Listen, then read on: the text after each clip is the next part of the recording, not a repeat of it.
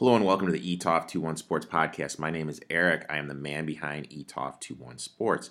You can find my work at ETOF 21 Sports on Twitter and Instagram. Also, you can find all my horse racing work at ETOF 21 Sports _horse_racing. In case you missed Saturday's podcast, why? A. B. I made an announcement. I'm probably going to be giving away the horse racing stuff for free the rest of the year. I just feel that with the COVID-19 stuff ending up and more responsibilities coming my way, I'm just not going to have the time to put forth the capping I will need in the horse racing aspect of stuff. So if I play a win bet, I will obviously post it for free. You know, you guys can tail. Obviously, I'm up over 49 units for the year, so obviously I know what I'm doing. Pick fives. I mean, I won $7,800 playing the pick fives just last week alone. I don't hit those all the time. Last week was a great week. Got hot. It was great. If you guys want those, just DM me. I've had a couple guys ask them for me, and I DM them. All I ask is if a pick five does hit and for a good amount, I just ask 5% of the ticket. You just donate to a charity of your choice. That's all I ask. Just give back a little bit. Just give back to something. That's all I want. All I'm asking, and hopefully, you know, if you guys do tail one of them, you will respect that and do that. Betting, you know, Babungus League, unfortunately, I think it's time to call it a career on that. I'm just not doing it as well as that as I did with EPL. EPL is obviously coming back, I believe, the 20th. So Babungus League, no dice, no more. We had a good UFC night. We gained a little bit over 4 units. Good day yesterday in terms of NASCAR. Gained a little bit over 2. I have some Xfinity Series plays that I'll obviously be posting a little bit later on in the afternoon if you want to tail, because there is an Xfinity race tonight. In terms of horse racing today, we have Laurel Park and Tampa Bay going. I posted a couple plays. Have a couple pick fives that I sent out to a couple guys. Hopefully we can cash some of those. Tuesday, we will definitely have an off day in terms of horse racing. Wednesday, we're going to be back at you. I believe Gulfstream Park is running, and we got Belmont coming back. So, you know, we're going to be going full swing in horse racing. There'll be a lot of plays. I'll be posting a lot of stuff, you know, tail as much as you guys want. There are tracks I do better at compared to others. So, over the weekend, I posted something about how Colin Cowherd said who he believed the most talented quarterbacks in the NFL were. So first things first, I don't watch sports media type shows. And when I watch a game, I have the sound off. Now the question is why? Well, when you do what I do with the DFS, with the betting, you want to have your own ideas and your own way of thinking. And if you watch a 3-hour game and for 3 hours it's pumped in your head, blah, blah, blah, blah, blah, then you're going to start to think blah, blah, blah, blah, blah. Or if you watch one of these shows and they have an idea, that idea could get in your head. And when you're looking to cap a game or put together a DFS lineup, that could eschew your thoughts about something. And that's why I don't do it. And if you look at my betting spreadsheets, over 50U for the regular season NFL, over 25, almost 30U in NFL playoffs. Yeah, so I kind of know what I'm talking about. This year alone, I finished in the DFS Millionaire Maker, you know, top 10 twice. Pretty good, right? That's pretty good. And what I finished this year in the Super Contest, I believe, I was top 18 for sure. I don't remember off the top of my head. So I obviously am pretty good at betting and DFS and know the game of football. Because if I didn't know the game of football, yeah, numbers and situations play a part, but you also have to know the game. So if I didn't know the game of football, I wouldn't be able to do what I'm doing. And I got called out. I'm getting all these DMs saying I don't know shit because I'm questioning who's on this list. You don't have to agree with my opinion, but through the money I've made and all my spreadsheets in terms of NFL are all on my website, and you can see the level I bring to the table. I know what the hell I'm doing. So don't come at me with that shit at all. I've earned the right to have my opinion. The numbers I'm putting up show that. If you want to disagree with me, hey, that's fine. That's fine. I don't care. If you want to disagree with me, that's fine. And we have a lot of people, for whatever reason, like Sam Darnold. And it's a very simple concept to understand. And a lot of people, for whatever reason, don't understand. The second year is when it happens or that doesn't happen for a quarterback. If the quarterback does not take that step forward in the second year, it doesn't happen for him. It just doesn't. And I didn't like what I saw from Darnold. He didn't take that big step forward. He made numerous mistakes. And when you say I see ghosts, you're done. You're done as a quarterback, especially in your second year. Turns the ball over way too much. And he didn't take that step forward. And in my eyes, he's a tier 3 quarterback at best. I break people off into 3 tiers. He's tier 3. And a lot of you guys, I mean, I got 10 DMs saying I was an idiot. 10 DMs saying I was an idiot because I believe that. And I mean, hey, that's fine. You guys can disagree with me, like I said. But I've earned my right to think the way I do. So you got to respect that. And if you don't respect it, don't follow me. I could really give 2 shits. But I'm here to help you guys because obviously the way I think is different than everybody else. And since it is different, it is profitable. And that's all I'm trying to do is help you guys out. And you guys get so defensive if someone doesn't go against you, get against your thought. It is okay in my eyes to be wrong. If I'm wrong, I'm wrong. I'll be the first one to admit it. I don't like Tua. I think his game doesn't play in the NFL. And I've gone on numerous podcasts and posted numerous stuff about the flaws in his game. And he could change them and I could be wrong. I could be. Or I could be right. It doesn't matter. The fact of the matter is I have an opinion. I'm sticking with it. You see all these guys on social media and it's just back and forth, back and forth. They don't want to commit. I don't care, dude. Just commit. Commit to one side or the other and have an opinion. My opinion on Darnold is he's not going to make it. And I believe the Jets showed that because the Jets drafted a quarterback. I always find it amazing when a quarterback is in his rookie deal and the team drafts a quarterback. So they drafted James Morgan, a pretty early pick, a mid-round pick, the 5th pick. With as many holes as they had, they're taking a 5th pick on James Morgan. It wouldn't surprise me if the Jets completely bailed on Darnold and Morgan was a starter by the end of the year. It wouldn't at all. And the fact they wasted a pick on a quarterback shows me how much the Jets, quote unquote, believe in Darnold. But that's the thing, like, everyone just gets these, like, tunnel vision about what they think a quarterback is and everything. And ESPN and Colin Cowherd, you listen to their narrative. So good, so potential. Potential. Potential is the worst word in coaching. And for me, someone who has had a very successful coaching career, I never use that word potential because it's a awful word to have. Because you sell the kids or the parents on it and they think they're just good. So Darnold, you guys can disagree with me. Darnold's done in the NFL in my eyes. He's not going to be a starter by the end of the year. And if you guys don't agree with me, I'm sorry. Also, my other issue with that list was Josh Allen.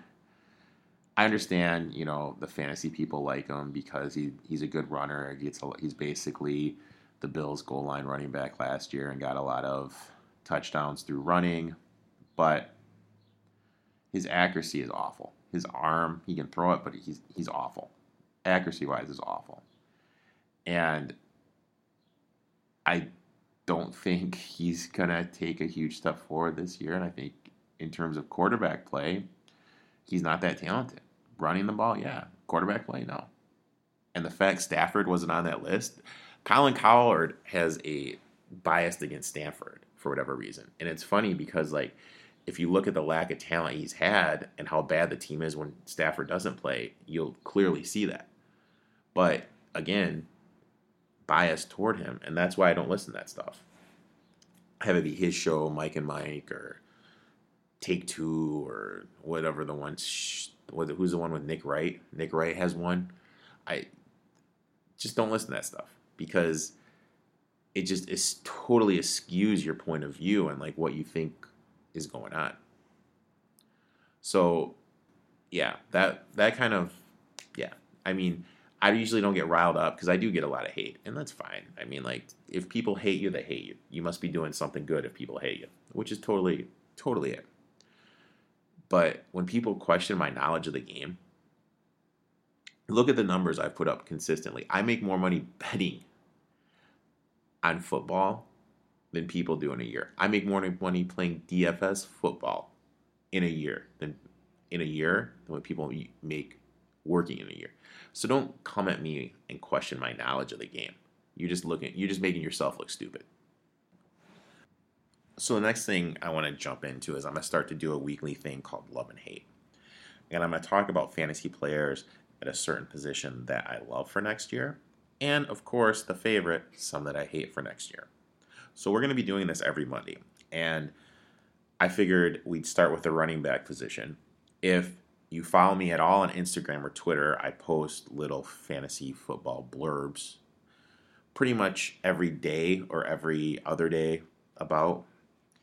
And I've been talking about people I like and people I don't like. So I figured I'd use this here as well, just because I don't know how many people look at both. So the first running back that I don't like is Austin Ekeler. He's being drafted way too early for my liking. If I could get him where I got him last year, I'd be all in on it. But we need to look at the numbers and understand the situation. He was unbelievable last year in terms of fantasy because he had 557 yards rushing, 3 TDs, 92 receptions, 993 passing yards, and 8 receiving touchdowns. Fourth highest PPR scoring back. Fourth, which is phenomenal, which is great. But why? It was because of the 92 receptions. And who was the quarterback? Big Phil Rivers, who doesn't throw the ball downfield, who would just check it down. And who's not the quarterback in Los Angeles now for the Chargers? Almost said San Diego like a lot of people do. Phillip Rivers. So that's one of the reasons why I don't like Austin Ekeler. And then if you look at Eckler's production when Melvin Gordon came back, it was significantly down. Significantly down. And Ekeler said he's going to have the same role that he did last year, and you have 3 backs in Jackson and Joshua Kelly. And his production is going to be the same as it was last year when they had 3 backs. And you only had 557 yards rushing. And you're not going to be the goal line back. That's probably going to be Joshua Kelly. And some people are drafting you in the second round. The whole thing with fantasy football is you want to get out in front of the curve. And you want to see what is going to happen before it happens. And I can see he's not going to have that many receptions. So you don't want to chase what's happening next year. In my opinion, if you're drafting Ekeler, you're chasing what happened last year. And you do not want to chase. The next running back I don't like is Derrick Henry. Derrick Henry was another guy that had a great year last year, and if you were following me then, you knew I was very high on Derrick Henry. But why was I high on Derrick Henry? Because they improved their offensive line. What did they do this offseason? They lost Conklin, who's one of their better offensive linemen, to the Browns, so now their offensive lineman is what? Worse than it was last year. So that's common sense to me. So if their offensive lineman is decreasing, why would you think he's going to have the same thing? We need to understand as fantasy players how the offensive line and who's up front is very key to every other offensive skill position. And a lot of people playing fantasy don't quite grasp that concept. So that's why I'm not high on Derrick Henry. Another reason is he had 16 touchdowns last year. and only 18 receptions. In PPR factor, he's a zero factor. He's a zero factor in the passing game, only putting up 18 receptions in a whole year. So if you draft him that high, you're going to be banking that he's going to have the same monstrous season rushing over 1,500 yards and 16 touchdowns. If he doesn't get that, since he's such a non-factor in the passing game, his fantasy value isn't the same. So we got to kind of think like that. We got to start putting the pieces together when we're seeing stuff. And the last running back I don't like, which is being drafted way too high for my liking, is Philly's finest, Miles Sanders. Don't get me wrong. I love the player, and I think he could be an every down back and a quote-unquote workhouse back in the NFL. I love the player. But we have to look at the situation. You have Philly, who is actively trying to get Devontae Freeman. Why would they spend all that money on Devontae Freeman if they weren't going to play him? And then you have Boston Scott there as well. And Miles Sanders. There's only one freaking football. And the fact they're trying to bring in Freeman tells me they're only going to use Sanders 15 times a game. And then you factor in how the running back is done in the Peterson system. There's never really been a true quote-unquote workhorse running back. In fact, Sanders' production last year was the most from any lead running back in a Peterson offense. So you got to factor that in. There is no way I'm going to be drafting Miles Sanders. Anyone, in fact, all three of those guys, I'm going to be doing a best ball one draft hopefully this weekend. All three of those guys are strictly avoids for me. And I know there's going to be a lot of people that are going to be overdrafting for those three. Now let's look at some running backs that I love. I love Cam Akers. I mean, absolutely love Cam Akers this year. Now, why do I love Cam Akers, you say? Well, let's look at this. Last year, the lead running back, all 3 years, are Todd Gurley. 14 touchdowns, 21 touchdowns, 19 touchdowns. That's a 3-year sample. So, in the Sean McVay system for the last 3 years, the lead running back has put up that many touchdowns. So what does that tell you? The lead running back scores touchdowns. How do you get the most points in fantasy football? By scoring touchdowns. And with how many holes the Rams have, they're not going to waste a second-round pick on a running back unless he's going to be RB1. And you have all these people that are jacked up about Kyle Edwards-Helaire, who's a 5'7" running back who can't run between the tackles and can't pass block, so he's going to be limited how much he can play, and they're drafting him over Cam Akers. What are you guys thinking? And are you watching the game? Cam Akers is an absolute banger. A banger this year in fantasy football. He's going off in the 10th round in Best Ball 10, I heard. Oh my God, if I can get him in Best Ball 10 in the 10th round, are you flipping kidding me? I'll be doing freaking handstands. That is insane value. I love Cam Akers this year, and he's going to be in the majority of my teams.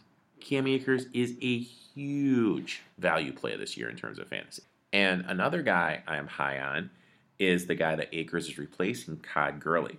Now, why am I high on Todd Gurley? Well, he's going to the Falcons. The Falcons have a better offensive line than the Rams do. Gurley is also good in the passing game.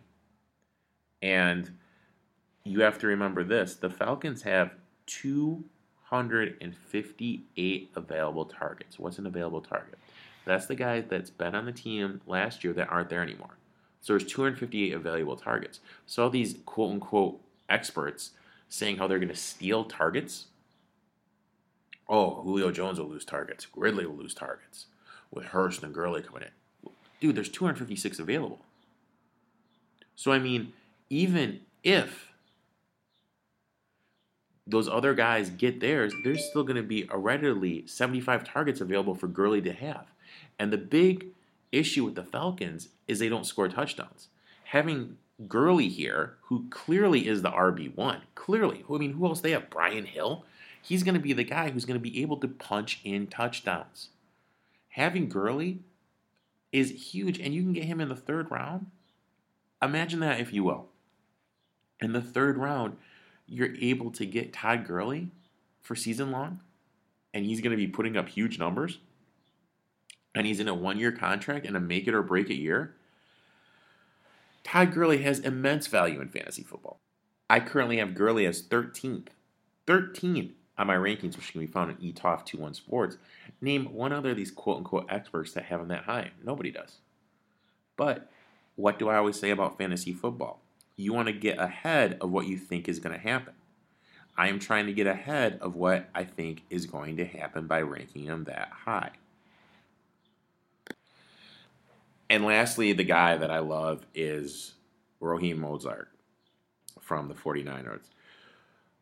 Mostert led the Niners in yards, rushing touchdowns, and the whole NFL in yards per attempt, minimum 125 carries.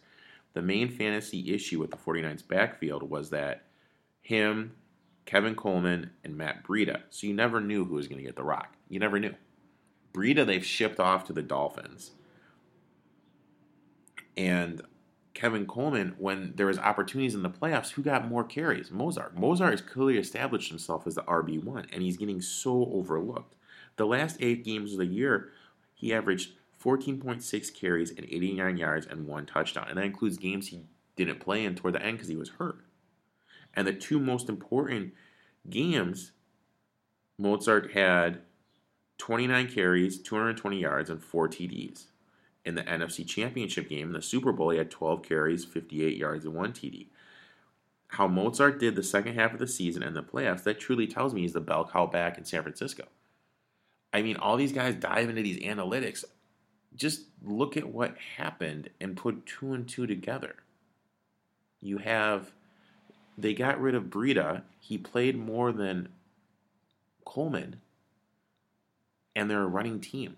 Let's start to piece the stuff together of what's going to be happening, and then you're ahead of the curve, and that's what it's all about.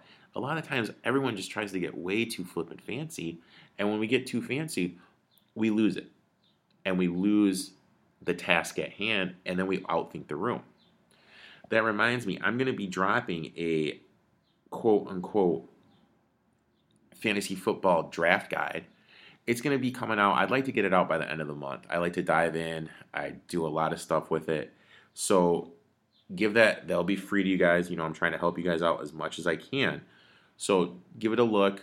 Again, I'm going to be doing my fantasy rankings free for this year to be part of the fantasy team. All you have to do is just look at the site, 1 click away. Simple stuff. And I'll be giving away my guide for free this year. So that's it for today's podcast, June 1st. I had this other stuff planned. I was going to tell you guys my Vegas story when I saved a pro athlete's life.